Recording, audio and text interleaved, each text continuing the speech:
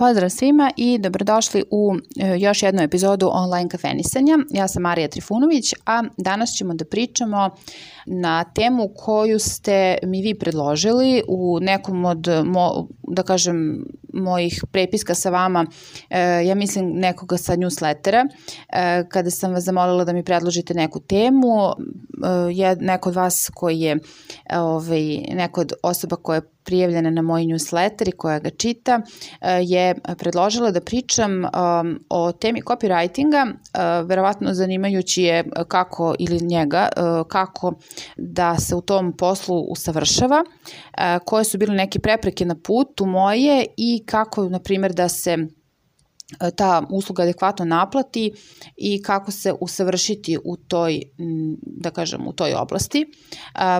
Vrlo interesantno pitanje, složeno je, sastoji se iz više pitanja, a ja ću ovako ukratko nekako vam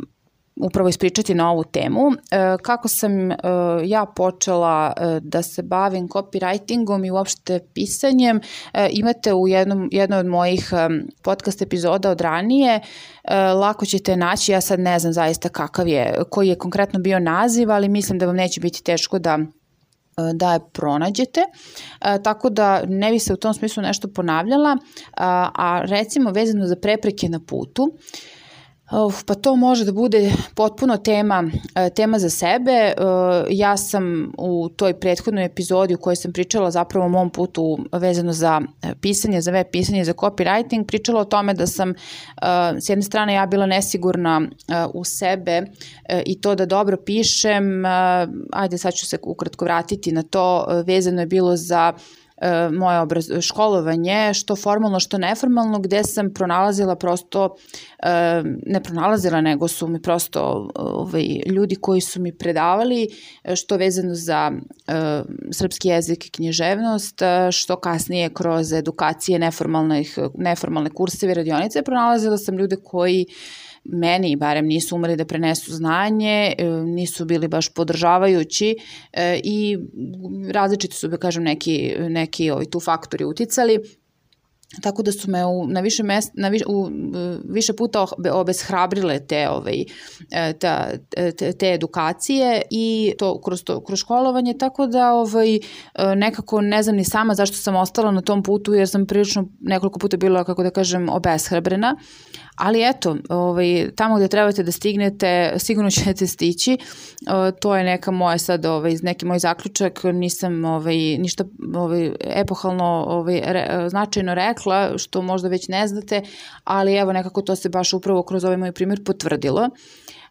Isto tako, prepreke na putu mogu da budu, u smislu edukacije, da neko prosto ne može baš da vas, uputi na pravi način i da malo, idete obilazno, bauljate i ne uspevate baš da pronađete neke odgovore tako brzo, što možda i nije tako loše, jer na tom putu svašta naučite i negde se ojačate i dođete sami do nekih odgovora koji možda i drugi ljudi nisu mogli da vam prenesu ili možda ne na taj način koji bi vama odgovarao. Isto tako, prepreka na putu vezano za ovo kako naplatiti adekvatno, možemo nekako i sa tim da povežemo, jeste da sebe potcenjujete, što sam takođe isto videla da se dešava. Baš sam nedavno sa jednom svojom koleginicom pričala i onda me pitala, pa dobro, znaš neki opseg cena koji se kreće za to i to, i ja sam rekla zaista, i ja sam kada sam se raspitivala od nekih ljudi dobila odgovor, bukvalno ovako je zvučao, pa kako se ko snađe. To ja mislim da za bilo koju branšu uopšte nije dobro da se snalazimo tako kako se ko snađe, već bi trebalo malo da se neke stvari, postave neke jasne granice, međutim to nije slučaj. Mislim da kod u mnogim branšama to nije slučaj, pa mislim da nije ni u copywritingu, ali nema veze, vi ne morate ništa, ali bi bilo dobro da se oslonite na sebe, da negde kroz svoju praksu procenite, kroz svoj rad procenite sebe, budete negde objektivni i svesni toga šta vi zapravo nudite, napravite neku kalkulaciju zapravo koliko vi zapravo vredite, koliko vas ceo taj rad na neki način, i košta. I da se negde, kada vam neko kaže, skoro sam to u nekoj podcast epizode pomenula, kada je počela priča vezana za cene, dobila sam odgovor od jednog potencijalnog klijenta da mi rekao, ali meni studentkinja neka tamo naplaćuje toliko i toliko. A pritom je zvao agenciju koja, mislim, kako da kažem, i nekoga koji ima mnogo više iskustva i rada iza sebe i apsolutno treba da znate gde ste se vi pozicionirali, gde se vi nalazite i niko da vas ne pokoleba u tome. Uvek postoji mogućnost naravno za dogovor, ali nikako ispod neke granice koja vama ne odgovara. Mislim da to na samom početku ne možete baš naravno odmah da znate ako ste početnici, ali gledajte da se što pre nekako odredite u tom smislu i da se pratite i da nastavite da se usavršavate, što se negdje nadovezuje i na još jednu temu koju ste u okviru ovog pitanja predložili, kako se usavršavati u toj niši. Pa čim vi ulažete sebe, svoje vreme, novac, kupujete knjige, odlazite na edukacije, tražite mentore iz tih oblasti, znači nemoguće je da bilo šta da radite danas i da jednostavno, mislim možete, ali gde će vas odvesti ako se zaista u nečemu ne usavršavate. Nas ovo vreme danas, što je velika sreća, ja bih rekla, stalno tera da učimo dalje i da učimo neke nove stvari ili da se podsjećamo starih, znači neke stvari se i nisu toliko promenile, možda se tehnologija menja, usavršava, ali neke stvari ostaju takve kakve jesu, pogotovo vezano za copywriting, za advertising, na primjer, neke knjige koje su napisane 60. i 70. i dalje su aktuelne, neke serije koje se tiču tih oblasti sigurno znate. Ako se time možda bavite, uvek će vam preporučiti da ih odgledate, neke filmove i tako dalje, gde se upravo o toj nekoj sferi govori. Tu se mnogo što nije promenilo. Jeste tehnologija napredovala, ali ljudski mozak, na primjer, se nije mnogo promenio i mnoge neke naše navike se u suštini nisu promenile, tako da se tih nekih ranijih učenja i znanja i dobrih praksi treba držati, a opet pratiti i nove stvari. Ali ono što ja isto mislim, ali mislim da je dobro i za svaki posao, to kako sam nekako prolazila kroz svoju, kada se vratim negde na svoje početke, kada sam počinjala da radim, ne samo ovaj posao, nego generalno kad sam počela da radim,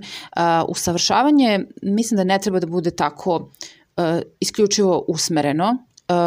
Znači ja sam neko ko smatra da neko ne može dobro da piše prvo ako ne čita druge. Drugo, ne znam da li neko može dobro da piše ako ga ne interesuju, nema neke hobije. Ako ne obogaćuje svoj rečnik, ako ga ne interesuju, na primjer, mene interesuje kultura, mene interesuju, evo, kroz moj primjer, znači, interesuje me pozorište, interesuje me film, interesuju me različite neke teme, tipa vezano za istoriju, za arheologiju, na primjer, za sociologiju, tako da, znači, ja sam jedan od primjera, možete vi da navedete bilo šta, ali morate nekako da budete širih shvatanja, mislim, trebalo bi da imate šire obrazovanje, trebalo bi da se informišete i o nekim drugim stvarima, da slušate neke ljude u čijim oblastima kojima se oni bave možda ne znate mnogo, ali možete da saslušate iz njihovog ugla kako oni razmišljaju, jer jako može da vam pomogne da vi nekako do nekih svojih odgovora dođete. Kroz to možete da upoznate sebe, možete da doprinesete svom nekom, da kažem, sebi u pogledu života, u pogledu posla i u pogledu praktičnom delu posla. Znači, kada se susretnete sa ljudima iz nekih oblasti koje vama nisu toliko bliske, a, na primjer, ponudi vam se saradnja da sa njima radite, možete da se isprepadate, na primjer, kažete, pa ja ne znam puno o tome, pa kako ću ja ovo, ali ne znači da ne možete da se upoznate sa njima i da vidite da vi zapravo možete da ih razumete. Samo treba da znate kako oni razmišljaju i kako razmišljaju njihovi kupci. A to ne možete ako nemate širinu i ako niste radoznali. Tako da otvorite budite radoznali, nemojte samo da čitate stručne knjige, one su dobre, ali vrtećete se u istim temama, isti vokabular, mislim, nećete da obogaćujete svoj vokabular što vam je potrebno u ovom smislu i mislim da je jako dobro da imate neko šire obrazovanje, a naravno i da se usavršavate u okviru svoje oblasti, što uvek stoji kao mogućnost, ali nekako i kao čovek nevezano za posao treba da imate neka dodatno interesovanja i nešto da vas posebno zanima, da biste bili interesantni, da bi mogli da izvučete te neke stvari koje mogu da vam opet i u poslu doprinesu. Mislim da sam uspela da odgovorim na ovo pitanje, zaista je vrlo široko i možda ćemo se u nekim narednim epizodima i vraćati na neke od ovih tema. Hvala onome koga je postavio, a eto, to je to za ovaj put. Pratimo se i dalje na podcast platformama, prijavite se i na newsletter online kafenisanje koji vam šaljem svakog četvrtka. Možete da posetite moj sajt www.marija.b, tu možete da se bolje upoznate sa tim ko sam, šta sam, šta radim. Čitamo se na blogu i eto, podržite online kafenisanje putem Patreona ili putem Paypala. Pa eto, do novog kafenisanja, pozdravljam vas.